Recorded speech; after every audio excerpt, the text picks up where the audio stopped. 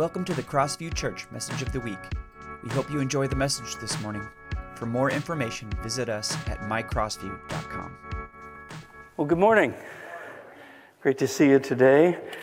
You know, some wonderful things happen when we gather together as God's family. Let me tell you something that happened to me somewhat recently. The last weekend in November, I think it was, I was asked to preach to the senior community at Christa Ministries. Many of you know Christa in the North Seattle area. They have schools and radio stations, but they have a senior community there, and the chaplain there is a friend of mine and has asked me now basically on a once-a-month basis to come and preach there. There's a morning service for some of the residents, and then there's an evening service down at Crestwood Park for some of the other residents there. So I was preaching there.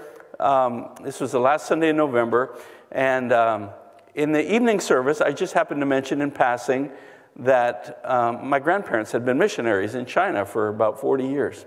And just went on. I can't even remember why I happened to mention it, but I'm really glad I did, because after the service was over, people were coming up to me and thanking me for the talk that I brought that day. And then this lady came up to me. I mean, these are all older people, but this lady was especially so. 94 years old, came up with her walker to me, and she said, my husband and I, we weren't in China, but we were in Hong Kong, close by there, ministering for many years. And I said, I just love Hong Kong. It's one of my favorite cities. I love visiting there. And I said, my grandparents actually ended their ministry in Hong Kong, where my grandfather started a school that still exists to this very day.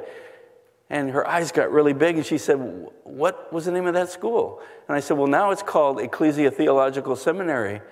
And her eyes got even bigger, and she said, who is your grandfather? And I said, his name was Elmer Morrison. And she said, your grandfather had a stroke in 1960. And I said, yes, how'd you know that? She says, because my husband and I moved to Hong Kong in 1960 to take his place as the president of the school that he started. And so this lady actually knew my grandparents, which is pretty amazing for me to run into somebody that I didn't even know existed. She's 94 years old. My grandparents, were they still alive, would be 125 or 130 years old. And so I said, I'd love to talk to you more about this. And so I said, I'm going to be back next week. I'm actually going to be preaching here next Sunday too. And she said, let's plan on sitting afterwards and comparing notes. And so we sat for about an hour and a half that next Sunday. And she had pictures of herself and her husband with my grandparents. I had some things that I wanted to show her. And it was just a gift, I think, both to her and certainly to me. And then she said, until about a year ago, I had your grandmother's Chinese Bible up in my room here at Christa. She said, but last year I found some relative of yours up in Canada, which is where my grandparents were from, and I mailed it to this relative up there. I said, well, who is that? And she said, that was Keith Morrison. I said, yeah, that's my uncle, my dad's youngest sibling. He's the only one that's still living. And so it was just a wonderful thing that God allowed us to meet each other. Neither of us knew that the other existed even. And there we are. So all that to say, I'm not saying that you're going to have that dramatic of a story, but it's good to come together and to connect with other people in God's family. Well, today's message is called What You Need When You Need It. And our text today is taken from the Old Testament book of 1 Kings. And it's a rather long passage, so we don't have it printed out on the screen behind me today. So I want to encourage you to, if you brought a Bible or a device that has a Bible on it, would you please take a look at that and follow along with me. 1 Kings 17, verses 1 through 16. Now Elijah, who was from Tishbe in Gilead, told King Ahab, as surely as the Lord, the God of Israel lives, the God I serve, there will be no dew or rain during the next few years until I give the word. Then the Lord said to Elijah, go to the east and hide by Kerith Brook, near where it enters the Jordan River. Drink from the brook and eat what the ravens bring you, for I have commanded them to bring you food. So Elijah did as the Lord told him and camped beside Kerith Brook east of the Jordan. The ravens brought him bread and meat each morning and evening, and he drank from the brook. But after a while the brook dried up, for there was no rainfall anywhere in the land. Then the Lord said to Elijah, "Go and live in the village of Zarephath, near the city of Sidon. I've instructed a widow there to feed you." So he went to Zarephath. As he arrived at the gates of the village, he saw a widow gathering sticks, and he asked her, "Would you please bring me a little water in a cup?" As she was going to get it, he called to her, "Bring me a bite of bread, too." But she said, "I swear by the Lord your God that I don't have a single piece of bread in the house, and I have only a handful of flour left in the jar and a little cooking oil in the bottom of the jug. I was just gathering a few sticks to cook this last meal, and then my son and I will die." But Elijah said to her, "Don't be afraid. Go ahead and do just what you said, but make a little bread for me first. Then use what's left to prepare a meal for yourself and your son. For this is what the Lord, the God of Israel, says. There will always be flour and olive oil left in your containers until the time when the Lord sends rain and the crops grow again." So she did as Elijah said, and she and Elijah and her family continued to eat for many days. There was always enough flour and olive oil left in the containers, just as the Lord had promised through Elijah. What an amazing story. And I believe there's some principles found in this story that we can apply to our lives and learn from today. So let me share those with you today. The first one is this, is that God loves to provide, but his provision may come in a way that is very different than you imagined. God is our Father. We call him Father God. And fathers love to provide for their kids. I have 4 kids, and I love just to bless them and give to them. Even though they're adults now, my desire to give to them has not diminished, I don't think at all. Yesterday was one of my daughter, Lindsay, it was her birthday, and just loved to give to her. We had 4 of our grandkids spend the night at our house on Friday night, and I just love to bless these kids and to give to them. They wear me out, but they're great. Grandchild number 11, by the way, is due in April, so the number keeps climbing. It's great. But our Father loves to give to us. And I want to ask you to consider your own life right now. What is it that you need most in your life right now? I hope that you'll just stop and consider that for a minute. What do you need most from the Lord? Maybe you'd say, "I need a job." Or maybe you'd say, "I need the Lord to heal me physically or emotionally." Maybe your answer would be that you need a friend. Or it might relate to your finances. You have a need there. Maybe you need hope for the future. Your Father loves to provide. Look at the scripture that's on the screen behind me from Psalm 23, that familiar psalm, "The Lord is my shepherd." Verse 5 of that psalm says, "You prepare a table before me in the presence of my enemies." So even in difficult times, when we feel like there's adversity in our life or adversaries, God prepares a table before us. A couple other scriptures that speak to this desire of God to bless us and give to us. Psalm 11, verse 5, or 111, verse 5. He provides food for those who fear him. He remembers his covenant forever. And then 1 Timothy 6, verse 17. Hope in God, who richly provides us with everything for our enjoyment. So God loves to provide, but how God provides for us sometimes blows our mind. I mean, Elijah could have never dreamed the food delivery system that God put in place for him. What a bizarre story. But when you stop and think about it, and if you know much about the Bible and the stories contained in the Bible, God provided food for people in very unique ways over the years. Long before Elijah was around, we know the people of Israel were provided for by this stuff called manna that showed up on the ground every morning. And then God said, "I'd like to give you more than that too." And so he brought quail into their encampment, and they were able to have some meat along with this manna that God provided. And then, of course, many years after Elijah lived, we have the story in the Bible of how Jesus took some loaves and fishes and multiplied them many times over and fed this vast crowd of people, thousands of people. And then we have a story also in the Bible of when Jesus turned water into wine at a wedding ceremony and provided there. So this is one of a number of stories that we have in the Bible, and maybe you have your own story of how the Lord has provided food for you in a time of need. Have you got God all figured out about how he's going to work? I'd be the first to say I don't have him figured out. We don't always know how God's going to meet our need, but he's promised to meet our needs. Look at what it says here in Isaiah 55, 8 and 9. For my thoughts are not your thoughts, neither are your ways my ways, declares the Lord. As the heavens are higher than the earth, so are my ways higher than your ways, and my thoughts than your thoughts. A number of years ago, I was reading a magazine, a Christian magazine, and it had an article in it by a missionary to Africa whose name was Walter Arnold.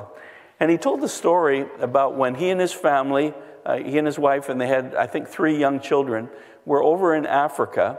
And they had this old beat-up car that they were using, and the roads there were pretty hard on cars, and this car was basically held together with duct tape and baling wire, I think.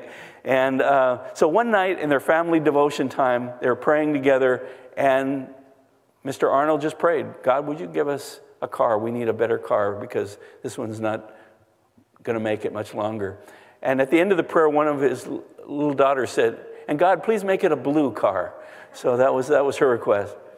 So not long after they prayed that prayer, there was this big conference where missionaries from all over Africa, the whole continent, were coming together in a particular place, and Mr. Arnold was there, and the leader of the whole conference said, hey, our guest speaker is coming, and he's flying into this airport that's down the road quite a ways, and would you go pick him up? Mr. Arnold kind of hesitated a little bit. He said, well, I'm happy to do it, but he said, I'm just not sure if my car is going to make it. And the guy said, I really need you to do it. So he got in his car, and he made it all the way to the airport, and he picked up the guest speaker who was from the United States. His name was Mr. Erickson. They got in this car, and they went along, and the car was just bumping along and making a lot of weird noises, and I think it sounds like the shocks were pretty much worn out. And Walter Arnold, the missionary, looked over and saw the man was clutching the dashboard and the side, and his knuckles were white because he was clinging so hard. And he finally said to Walter, he said, you need a new car. And Walter said, yeah, I know I do. And then shortly after that, the radiator sprung a leak, and there was just steam coming out from under the hood. They opened the hood, could actually see a gaping hole in the radiator. And then Walter, the missionary, he saw some huts down below the road they were on. And so he said, I'm going to go down there and see if I can find some water. So he hiked down there, and he got into this village, and he was able to talk to the people. He said, hey, there's some water there. Can I buy some of that from you? And they said, we've carried that water 8 kilometers, and no, it's not for sale. So he looked around a little bit more, and he saw some jugs of milk. And he said, can I buy some milk? And they said, sure, we'll sell you milk. So he bought the milk. He carried the milk back up to where the car was, and Mr. Erickson said, what are you doing with milk? He said, well, this car takes milk too. So he poured the milk in the radiator. And then he had some lemonade in his trunk in the back, and he poured that in too. And I know you auto mechanics are cringing right now as you hear this story, but then he thought, well, they noticed that the water was still just leaking out. They hadn't even started the car up again, and it was just pouring out.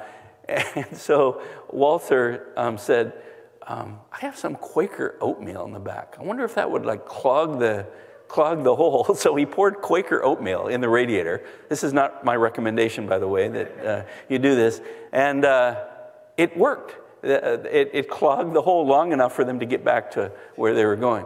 So the story doesn't end there. So the conference goes on, and later in the week, Mr. Erickson, the guest speaker, said, hey, Walter, have you seen your car? And Walter said, yeah, I parked it under that mango tree over there the day that I brought you in. I haven't moved it since. And Mr. Erickson said, no, that's not what I'm talking about. He says, your car is over there. And he pointed to a car that he had purchased for the family to use the rest of the time they were in Africa. And by the way, it was a blue car. God provides for us. But sometimes he provides in ways that we could have never imagined that he would. Don't put God in a box that he's going to operate a certain way. Trust that he's going to do things in his own way, in his own time. Look at this scripture from Romans 11. Oh, the depth of the riches of the wisdom and knowledge of God. How unsearchable his judgments and his paths beyond tracing out. Who has known the mind of the Lord, or who has been his counselor? No, don't put God in a box. His provision may come in a way that's very different than you imagine. Just this past week, I had a conversation with Jeff Horton. Jeff is the pastor of the Shoreline Free Methodist Church, a sister church of ours in the North Seattle area. In fact, Pastor Kyle used to serve on the staff of that church with Jeff. And Jeff was telling me that a while back, he and his congregation decided that they wanted to start a community garden that would be available for the people that lived in their neighborhood, so that they could come and plant vegetables and just benefit, from this community garden. And so they were going to build these raised boxes made out of wood. I've actually seen pictures of the boxes that he posted on Facebook. So he began to look into the cost of lumber to build these boxes, and soon found that lumber is, as many of us know, is really expensive right about now. And he was just going to get the least expensive treated lumber he could get, but still the cost was pretty astronomical. And then he remembered that he had a friend from high school that had a brother who owned a lumber yard, and he thought, maybe I can just, get a bargain somehow, get a little bit of a percentage off if I contact this guy. So he called him, and he said, I don't know if you remember me, but I went to high school with your brother. And he said, yeah, I remember you. And he said, I'm a pastor, and this is a project that we want to do for our neighborhood. And he said, well, what do you need? And Jeff told him all that he needed. And he said, I just want, some kind of treated lumber. And the man said, no, he says, you want this to last a long time. You need cedar. And Jeff knew, but that was a lot more expensive. So the longer they talked, the man just said, you know what? I want to donate the whole thing to you. All the cedar lumber. And it was delivered, and the things had been built already. Jeff told me that he tried to calculate the value of that lumber. Would he have paid for it himself? It would have been about $15,000. So what an amazing provision. God loves to provide for his children. Here's a second principle that we can learn from this story. That's that the way God provides may assault your pride.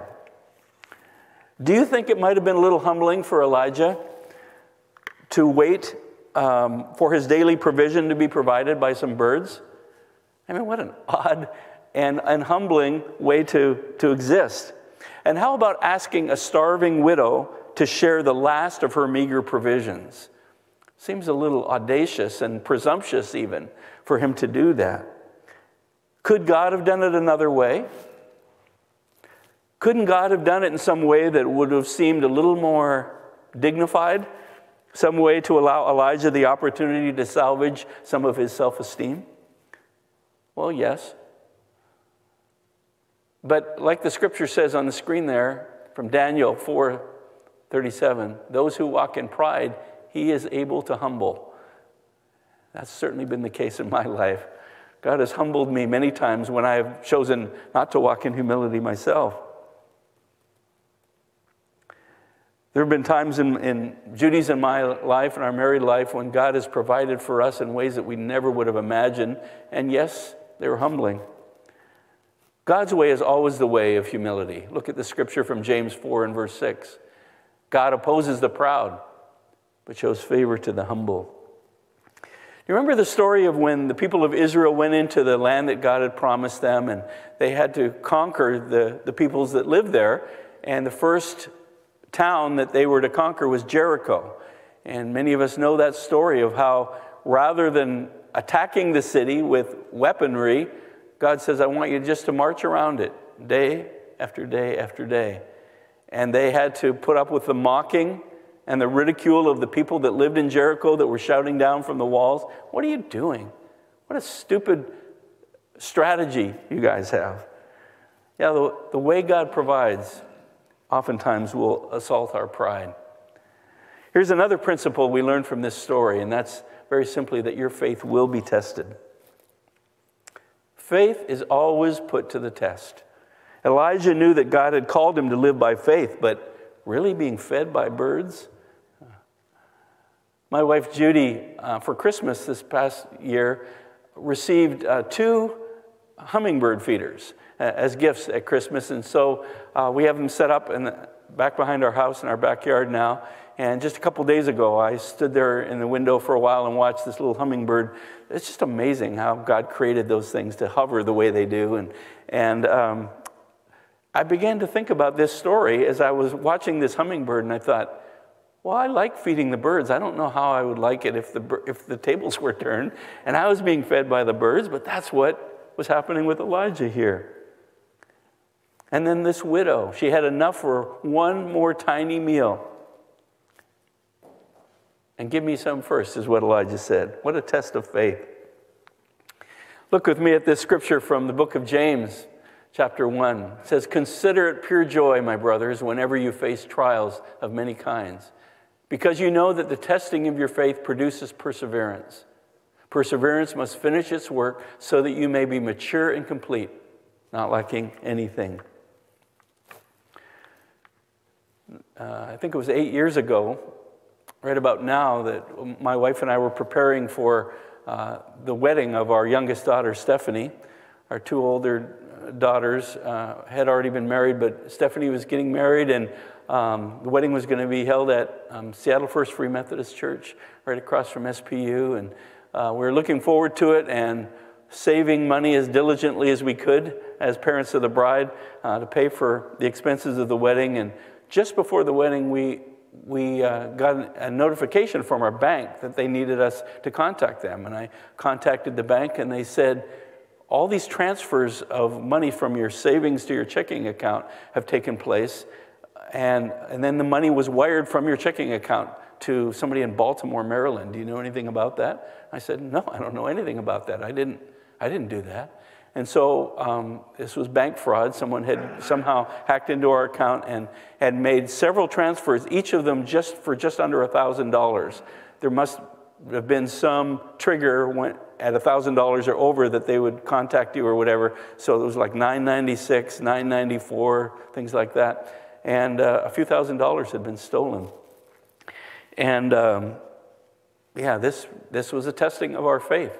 But God, in His mercy, allowed us to be taken care of through the fraud protection plan of the bank. And in fact, this person went so far as to hack into my cell phone so that all my incoming calls went not to my phone, but went to this thief's number. And we didn't find that out until my son tried to call me one day and realized that wasn't his dad's voice on the other end, and that's how we figured it out. So an amazing test of our faith, but God, in His mercy, provided for us in that time. You know, perhaps you are a new Christian. Maybe you just recently put your faith in the Lord Jesus as your Savior. And after you did that, you ran into some troubles, some struggles in your life. Well, welcome to the club. It happens to those of us that follow Jesus, just like it happens to other people too. But in our case, it's a testing of our faith. Maybe you took a step of faith in terms of giving to the Lord's work. Maybe you said, I'm going to tithe. I'm going to give first 10% of my income to the Lord's work. There'll be a test that'll come to you as you do that. Maybe the transmission goes out in your car, or the furnace breaks down, or something happens. Are you going to continue to trust the Lord in moments like that? Your faith will be put to the test. Look with me at the scripture from the book of Isaiah, or 1 Peter rather. It says, "Now for a little while you may have had to suffer grief in all kinds of trials. These have come so that your faith, of greater worth than gold, which perishes even though refined by fire, may be proved genuine and may result in praise, glory, and honor when Jesus Christ is revealed." And so we're reminded that our faith will always be put to the test. Let's move on to another principle that we learn from this story of Elijah. And that's that you are in a position of daily dependence on God. Now, you might not like that, and you might not even be willing to admit it, but it's true. This story of Elijah is a picture of you and me, because we're all dependent upon God. Jesus' disciples, you might remember that they asked him one day, how should we pray? And he gave us what we call the Lord's Prayer. And included in the Lord's Prayer are these words from Matthew 6:11. Give us this day our daily bread. It's important that we see the wording that Jesus used here. He didn't say, give us this month our monthly bread, or this week, or this year. No, it's a daily thing, daily dependence upon the Lord. We're familiar with a document called the Declaration of Independence. But maybe it's time we wrote our own declaration of dependence. Say, God, I'm dependent upon you. I need you. The breath that you just took, the last breath that you took, that was a gift from God. He gave that to you. And the next one that you take will be another gift from him. What I've found is that God, to keep us in a place of understanding our dependence on him, will oftentimes change the means that he provides for us through. That's what he did with Elijah here. Elijah kind of got into this routine after a while. Yes, it was humbling at first to have the ravens bring him the food, but after a while, he thought, yeah, this is kind of a nice arrangement here. 2 deliveries a day from UPS, United Parakeet Service, and they bring me my food, and yeah, okay, this is a good way of living. And then the Bible says that the ravens stopped, and the brook he was drinking from dried up. Now what? Elijah might have thought, God, did you forget me here? And God said, no, I have a new plan for you. The new plan is to go to this village, and we read the story, how things changed. Elijah might have thought, that can't be the voice of God, because God never doesn't change, so his method of providing for me is always going to be the same. Well, the lesson we learn from this is if we get stuck in a rut, we just might starve. I mean, that's true in a physical sense in this story, but it's true in our spiritual life as well. And it's true in our life together as a church family. When we get stuck in ruts, there's danger there. While it's true that God never changes in his character and his attributes, God is always doing new things. He's a creative God. He's doing new things. Isaiah 43 is the scripture we'll look at next, verses 18 and 19. God says, forget the former things. Do not dwell on the past. See, I am doing a new thing. Now it springs up. Do you not perceive it? As individuals, we need to hear this. As families, we need to hear this. And as a church family, we need to hear this. Well, someone might say, well, I know how God moves because I remember how God moved back in 1994. Well, praise God for what he did in 1994. But let me remind you, it's 2022 now, and God's up to some new things. We need to be careful because God may be pointing us in new directions. Will we follow him? Will we do what God says, just as Elijah did here? God never changes, but to keep us dependent upon him and not on some system or some program, he will call us to new ways and new approaches all the time. God will still be the one that's providing for you, but he may just bring it through a different means. And that brings us to the next principle we learn from this story, and that's that simple obedience, even when it doesn't make sense, puts you in a place to see God move. For this woman, this widow that had an encounter with Elijah, it was when she simply obeyed. It didn't make sense to her. Why would she give the last of her food to this man? But when she did what the Lord told her through Elijah, she saw the miracle took place. Exodus chapter 19, verse 5, you see it on the screen. Now, if you obey me fully and keep my covenant, then out of all the nations you will be my treasured possession. This is to the people of Israel, but it's a promise to you and me too. If we obey him, God will do remarkable things. Simple obedience, even when it doesn't make sense. There are many commands in the Bible that we can look at, and some of which we might say, well, yeah, that was then, but this is now. God is timeless, and His covenants with us and His promises to us remain the same. When you obey anyway, even when it doesn't make sense to you, you'll see the hand of God at work. God is looking for people who will simply obey Him. Deuteronomy chapter 5, verse 29 says this. It's the word of God Himself. Oh, that their hearts would be inclined to fear me and keep all my commands always, so that it might go well with them and their children forever. And then in the book of Joshua, we read these words, study this book of instruction continually. Meditate on it day and night so you'll be sure to obey everything written in it. Only then will you prosper and succeed in all you do. But I want us to bring us to one final principle before we move into our time of communion together this morning. And that's a reminder that your greatest need has already been met. When I started my talk today, I asked you to consider what the greatest need in your life might be right now. And I don't know what came to your mind, and I don't want to diminish the importance of that, because I'm sure it is important. But I want you to know that your most desperate need is to be saved from your sins, to be made right with God, to be forgiven. The Bible tells us that the wages of sin is death, but the gift of God is eternal life through Jesus Christ our Lord. Each and every one of us needs to acknowledge the fact that there's a separation between us and God that's been caused by our own sinfulness. But God, in His mercy, has provided for that need to be met. And that's what we'll be honoring and celebrating in our time of communion together this morning. Friends, you need a Savior, and God has provided for you.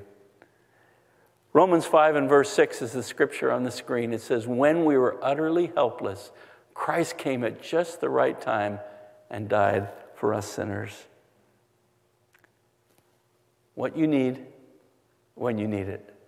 God has provided. And there's one more scripture. I don't have it on the screen behind me, but one more scripture I'd like to conclude with. It reminds us that if God took care of our greatest need, can't we trust Him for all the other needs that we face in life?